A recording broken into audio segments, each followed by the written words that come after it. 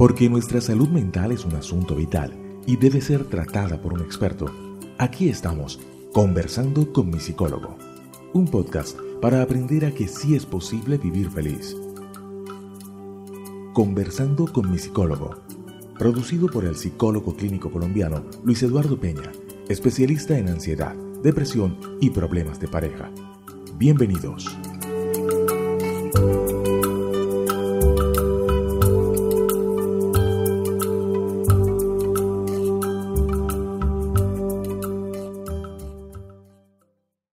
Hola a todos, qué grato estar de nuevo con ustedes en nuestra serie de podcast Conversando con mi psicólogo. Hemos dejado atrás un año 2020 complejo y difícil en muchos sentidos, por lo que nos trajo la pandemia, pero también pues muy lleno de aprendizajes. Y venimos avanzando en este 2021, ¿no? 2021, con gran optimismo y las mejores energías. Así que volvemos para hablar de temas de gran interés para nuestro bienestar mental y emocional. Y recuerden que lo hacemos con un lenguaje y un formato sencillo, pero con base en conocimiento especializado y científico. Soy Jenny Vélez, comunicadora social y saludista, y hoy en Conversando con mi psicólogo vamos a entender qué es y por qué es tan importante eso que parece tan difícil para muchos de nosotros, la autocompasión, sobre todo para quienes somos perfeccionistas y nos damos tan duro cuando las cosas no nos salen como esperamos. Bueno, y me da mucho gusto conversar de este tema con nuestro psicólogo de cabecera, el doctor Luis Eduardo Peña. Hola, doctor Luis Eduardo Peña, de nuevo con nosotros en este espacio. Hace tiempo que no nos reuníamos y bueno, ¿qué tal le ha ido en este año y con todo esto de la pandemia? Hola Jenny, qué gusto estar nuevamente contigo y con nuestros oyentes en nuestro podcast Conversando con mi psicólogo,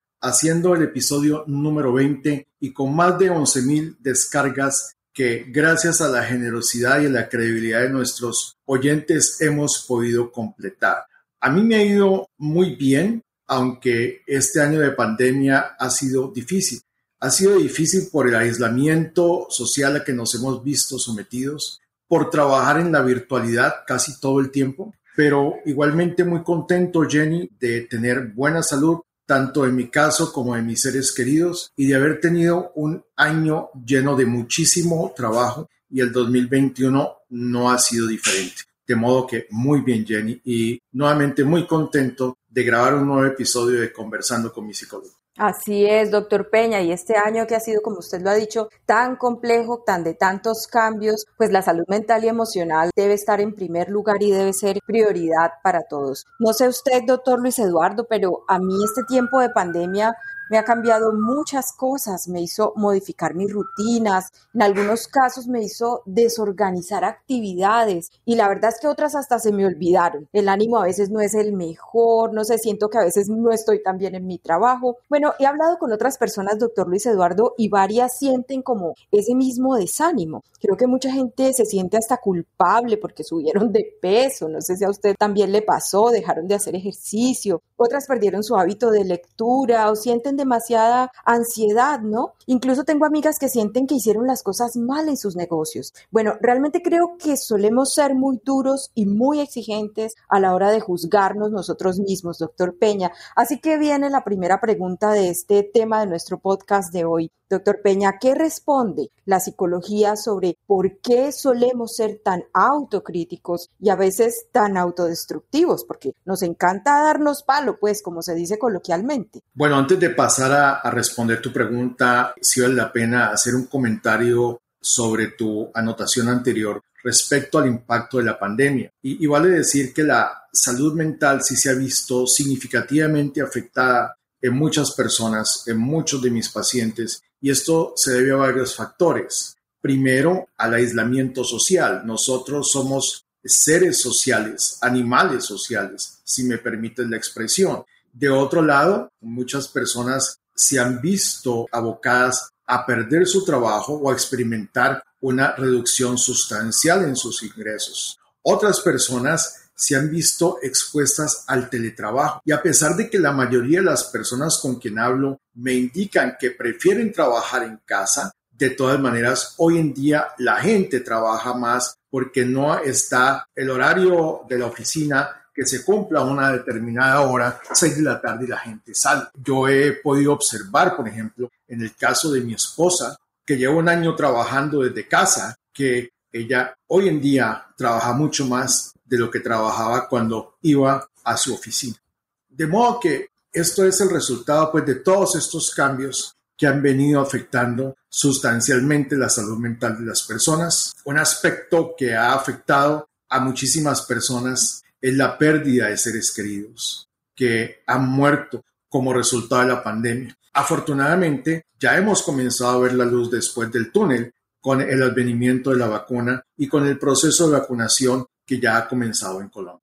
También me gustaría invitar a los oyentes de Conversando con mi psicólogo a visitar mi página web www.misicólogo.com, mi psicólogo sin P, en donde encontrarán una sección donde hay una serie de pautas y de documentos tendientes a ayudar a manejar el impacto creado por el coronavirus en la salud mental. Así es, doctor Luis Eduardo Peña, todas esas situaciones que usted ha mencionado, más las situaciones que le conté que han traído la pandemia, pues nos han dejado nuestra salud mental un poco afectadas, pero tenemos estas herramientas como este podcast, Conversando con mi psicólogo, y lo tenemos a usted hoy conversando de un tema fundamental, importante para nuestra salud emocional y es la autocompasión. Le preguntaba, doctor Peña, en relación con estos golpes tan duros que nos damos las personas a veces, de por qué nos culpamos tanto, por qué sentimos que hicimos las cosas mal, que no hacemos las cosas bien, por qué solemos ser tan autocríticos y a veces tan autodestructivos, en un momento en el que considero yo debiéramos ser mucho más amorosos y más cariñosos con nosotros mismos. Esta es una pregunta muy interesante, Jenny, y tiene que ver mucho con la manera en que los seres humanos somos domesticados por nuestros padres, domesticados entre comillas. Estoy evocando una hermosa canción de Joan Manuel Serrat que se llama Esos locos bajitos, refiriéndose al proceso de crianza de los hijos. Y hay una estrofa que dice, esos locos bajitos a quienes hay que domesticar. Y el proceso de domesticación, nuestra sociedad lo hace a partir del castigo, ya sea psicológico o incluso físico, como un método de cambio de comportamiento. Y la evidencia científica ha mostrado que el castigo no es un método adecuado para cambiar el comportamiento de las personas, porque la persona cambia ese comportamiento sí y solo sí cuando sabe que va a recibir el castigo, más no porque haya una interiorización de la norma. Entonces, así como a nosotros nos han castigado y nos han maltratado para cambiar nuestro comportamiento, hemos aprendido a hacer eso con nosotros mismos, como si haciendo eso realmente fuéramos a crecer y a mejorar, y en realidad es todo lo contrario, como lo vamos a explicar en este podcast. Entonces, la autocrítica, el darse palo, el castigarse a uno mismo, es uno de los precursores importantes de una mala salud mental, de tener episodios de depresión, de ansiedad, de falta de seguridad y confianza en sí mismos, entre otros. Así es, doctor Peña. Yo creo que muchas personas piensan que cuanto más se critiquen, mejores van a ser. Esto definitivamente entonces no es verdadero. ¿Cuál es el efecto que se logra con la autocrítica? Bueno, con la autocrítica se logran varios efectos negativos. Primero, la persona tiende a experimentar un estado de ánimo negativo, ya sea de ansiedad o de depresión o ambas. Igualmente, la persona pierde confianza en sí misma, pierde la fe de que ella puede tener la capacidad para poder cambiar, la capacidad para poder triunfar, la capacidad para poder hacer las cosas bien. Y en ese sentido, entonces, casi que la persona dice, no, pues yo soy tan malo, soy tan bruto, soy tan tonto, que ¿para qué lo intento? Y una de las cosas que a mí me parece que es muy importante para que la gente pueda entender el efecto de la autocrítica, que es la antítesis de la autocompasión, es el siguiente ejemplo. Supongamos que su hijo está comenzando a caminar y obviamente él no lo va a hacer de la manera más segura y de la manera más correcta. Él inicialmente lo va a hacer de una manera muy torpe. E imagínense entonces que cada vez que su hijo comience a hacer pininos, comience a tambalear, usted le dice, bruto, estúpido, imbécil, y le hace una cachetada. ¿qué va a pasar con ese niño? ¿Qué va a pasar con su seguridad? ¿Qué va a pasar con su autoestima? ¿Qué va a pasar con su confianza en sí mismo? Y muchas personas, con esa crítica despiadada que tienen contra sí mismos, lo que sucede es que finalmente se dan por vencidos y dejan de intentar hacer las cosas. Obviamente, Jenny, nosotros necesitamos reconocer cuando nos equivocamos y necesitamos tener una retroalimentación correctiva al respecto. Pero esa retroalimentación no tiene que hacerse a expensas de nuestro propio bienestar y a expensas del respeto por nosotros mismos. Entonces, doctor Peña, nos está dando a entender que en lugar de la autocrítica hay un motivador mucho más importante y más productivo que es la autocompasión. Explíquenos desde la psicología, entonces, ¿qué es esto de la compasión por uno mismo? Bien, Jenny. La compasión es ese sentimiento que tenemos de reconocimiento, de solidaridad, cuando vemos a otro ser humano o a otro ser vivo en general sufrir. Y esa misma actitud de empatía significa que no solamente entendemos su sufrimiento, sino que debemos hacer algo para ayudar a aliviarle. Si tu mejor amiga Jenny te llama y te dice, mira Jenny, estoy muy deprimida porque perdí el trabajo, tú no le vas a decir, bruta, imbécil, es que ¿qué te pusiste a hacer? Es que por irte de vacaciones una semana a San Andrés te echaron. No, tú no vas a hacer eso. Tú vas a tener compasión con él. Y es importante distinguir entre compasión y lástima. La compasión es comprender el dolor y el sufrimiento de esa persona, validarlo y tratar de hacer algo para remediarlo. La lástima, por el contrario, es sentir pesar, darle a la persona a entender que eso le pasa porque pobrecita ya no merece más en la vida. Entonces, es muy importante esa distinción. Y vuelvo al ejemplo del niño. Si tú ves a tu hijo que comienza a caminar y lo hace mal, tú no le dices que está mal. Por el contrario, le das retroalimentación positiva a esos pequeños esfuerzos que está haciendo. Entonces, nosotros no debemos lastimarnos y maltratarnos y autoflagelarnos cuando cometemos errores, sino que debemos revisar de una manera muy objetiva qué es lo que ha sucedido. Reconocer nuestros errores, pero con una actitud de compasión y con una actitud de respeto para con nosotros mismos, como si lo hiciéramos con un ser querido, con uno de nuestros hijos o con uno de nuestros mejores amigos. Doctor Peña, pero usted me dirá, de pronto para algunas personas pueda llegar a parecer o a asimilar la autocompasión con debilidad o con volverse autoindulgente y no reconocer cuando se está enfrente de una situación en la que uno pues debe afrontar de manera más disciplinada o exigente. ¿Cómo equilibrar esto allí? Bien, la autocompasión no significa ser indulgente ante los errores. La autocompasión significa cambiar nuestra relación con nuestros errores, con nuestras equivocaciones y con nuestros fracasos. Aceptarlos como parte de la vida, aceptarlos como ese proceso de aprendizaje en que continuamente estamos andando en nuestra interacción con nuestro entorno. Algo muy distinto es si yo cometo un error y simplemente no hago nada para remediarlo. La autocompasión no significa ser indulgente. La autocompasión significa darnos esa retroalimentación, pero sin hacernos daño. Yo te cuento, Jenny, yo cuando fracaso con un paciente, que afortunadamente cada vez me ocurre menos porque cada vez tengo pues más experiencia en lo que hago, yo me siento y reflexiono sobre en dónde yo me pude haber equivocado. Y si yo me he equivocado, yo me digo a mí mismo, bueno, Luis, te equivocaste porque seguramente no supiste formular bien el caso. O te equivocaste porque seguramente no le explicaste bien al paciente la estrategia que él requería para poder lograr sus objetivos en la terapia. Y yo ahí estoy dándome una retroalimentación que es muy importante. Yo no simplemente estoy diciendo a mí mismo, no te preocupes, no ha pasado nada, vendrán nuevos pacientes. Y eso es mucho más positivo. De hecho, hay un estudio que se hizo por el psicólogo Philip Race, en donde él evaluó a un grupo de personas que se acababan de divorciar y las puso a que escribieran un recuento sobre qué había pasado en su divorcio y cómo lo estaba manejando.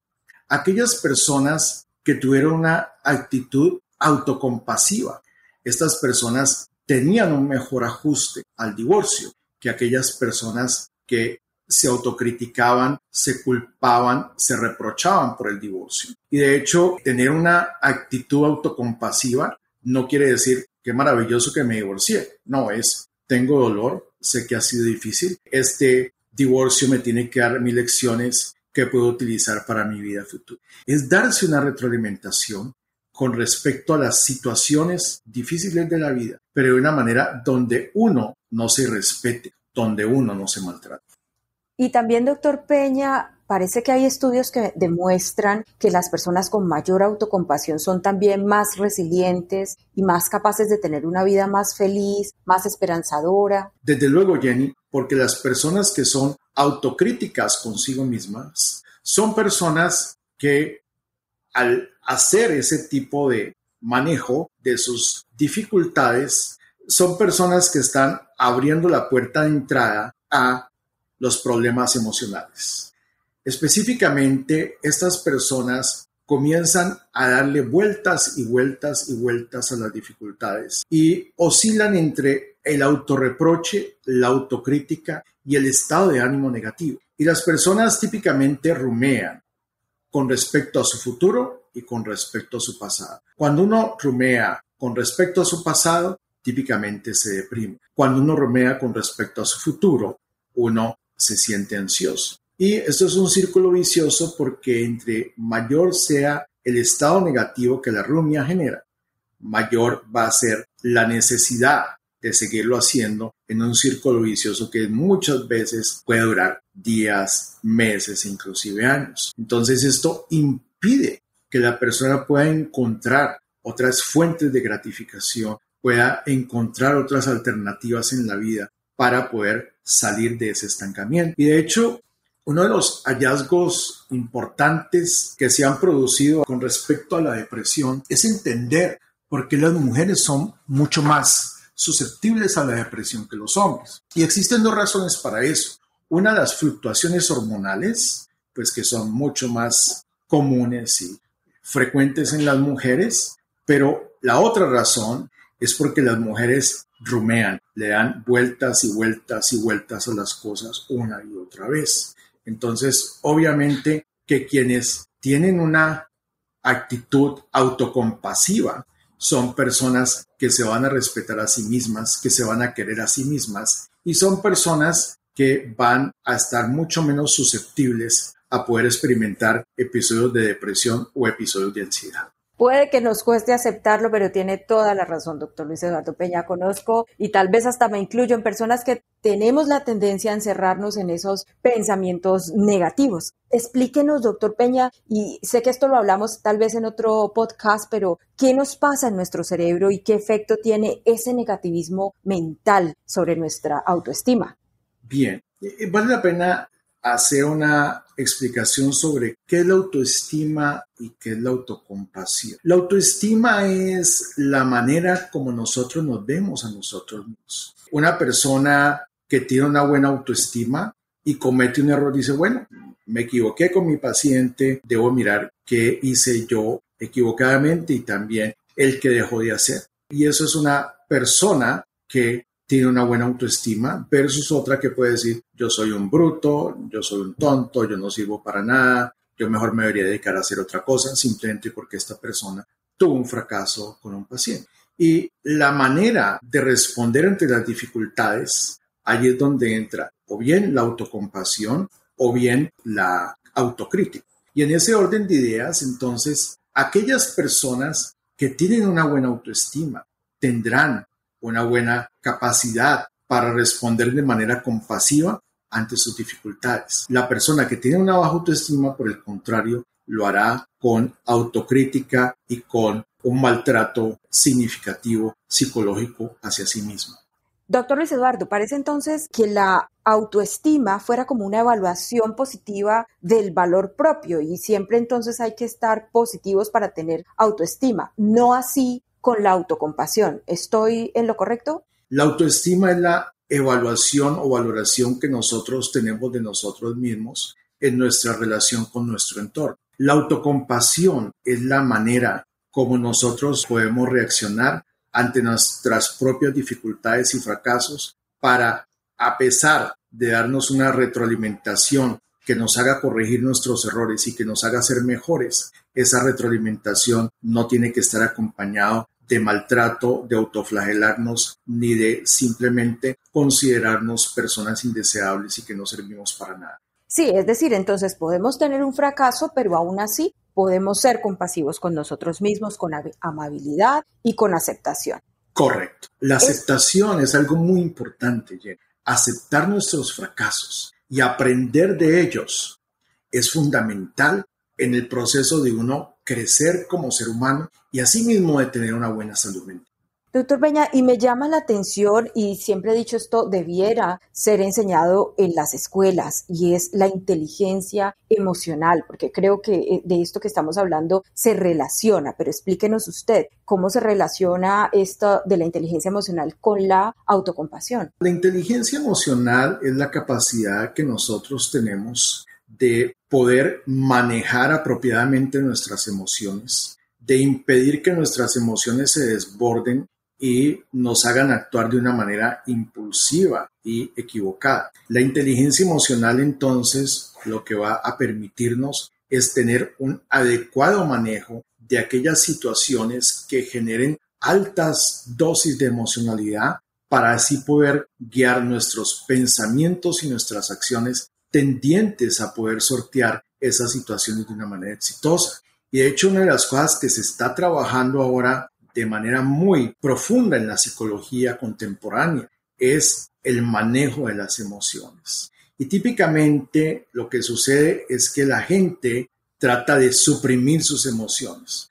Por ejemplo, si tu mejor amiga te llama y te dice, Jenny, me dejó mi novio, y ella está llorando, la actitud de muchas personas, no necesariamente la tuya, es, no, amiga, no llores, no llores, no llores, no llores, no, vente, ven, no llores, no llores, hagamos otra cosa. Es como suprimir sus emociones. No.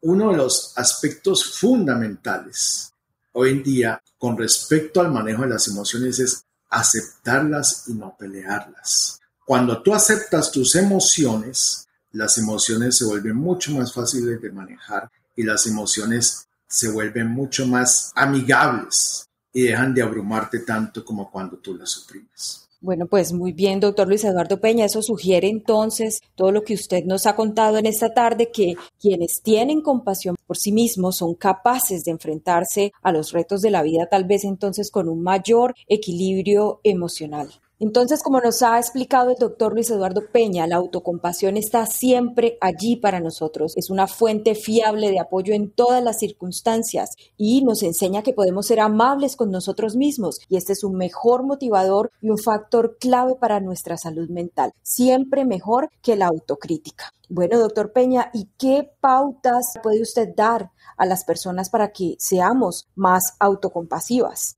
Yo quiero volver al ejemplo que daba de tu hijo cuando comienza a caminar. Piensa entonces que si tú tienes una dificultad o un fracaso, debes tratarte con respeto.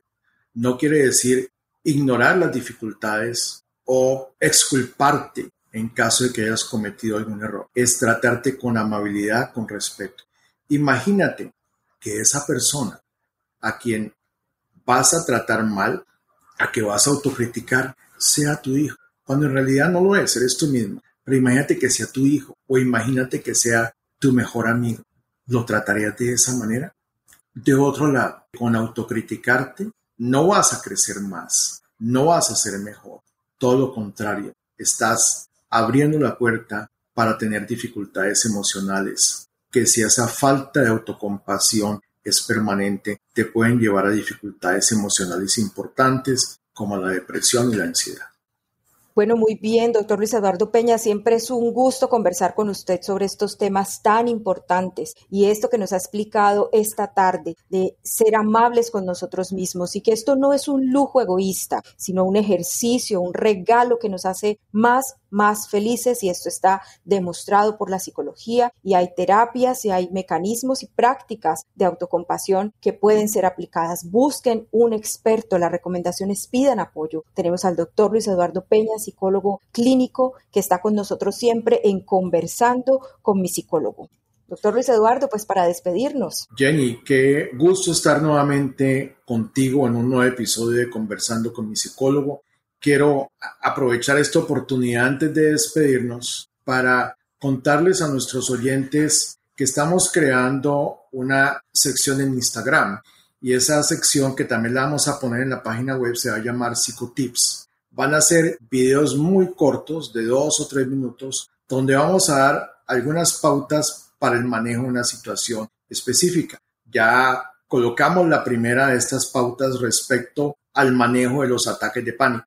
De modo que les invito a que me busquen en Instagram como psicólogo Luis. Pueden escuchar y ver estas psicotips. Muchas gracias, Jenny. Muy feliz nuevamente de que hayamos podido grabar un nuevo podcast después de este difícil año de pandemia.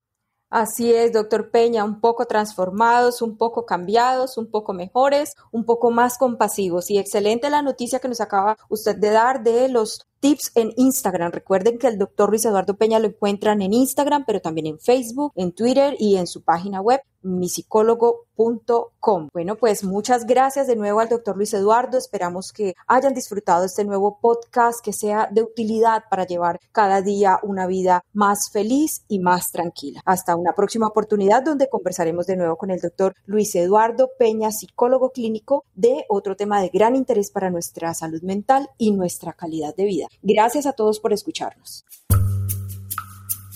Gracias por estar una vez más conversando con mi psicólogo, porque su salud mental es un asunto vital. Los esperamos en una próxima emisión de nuestro podcast.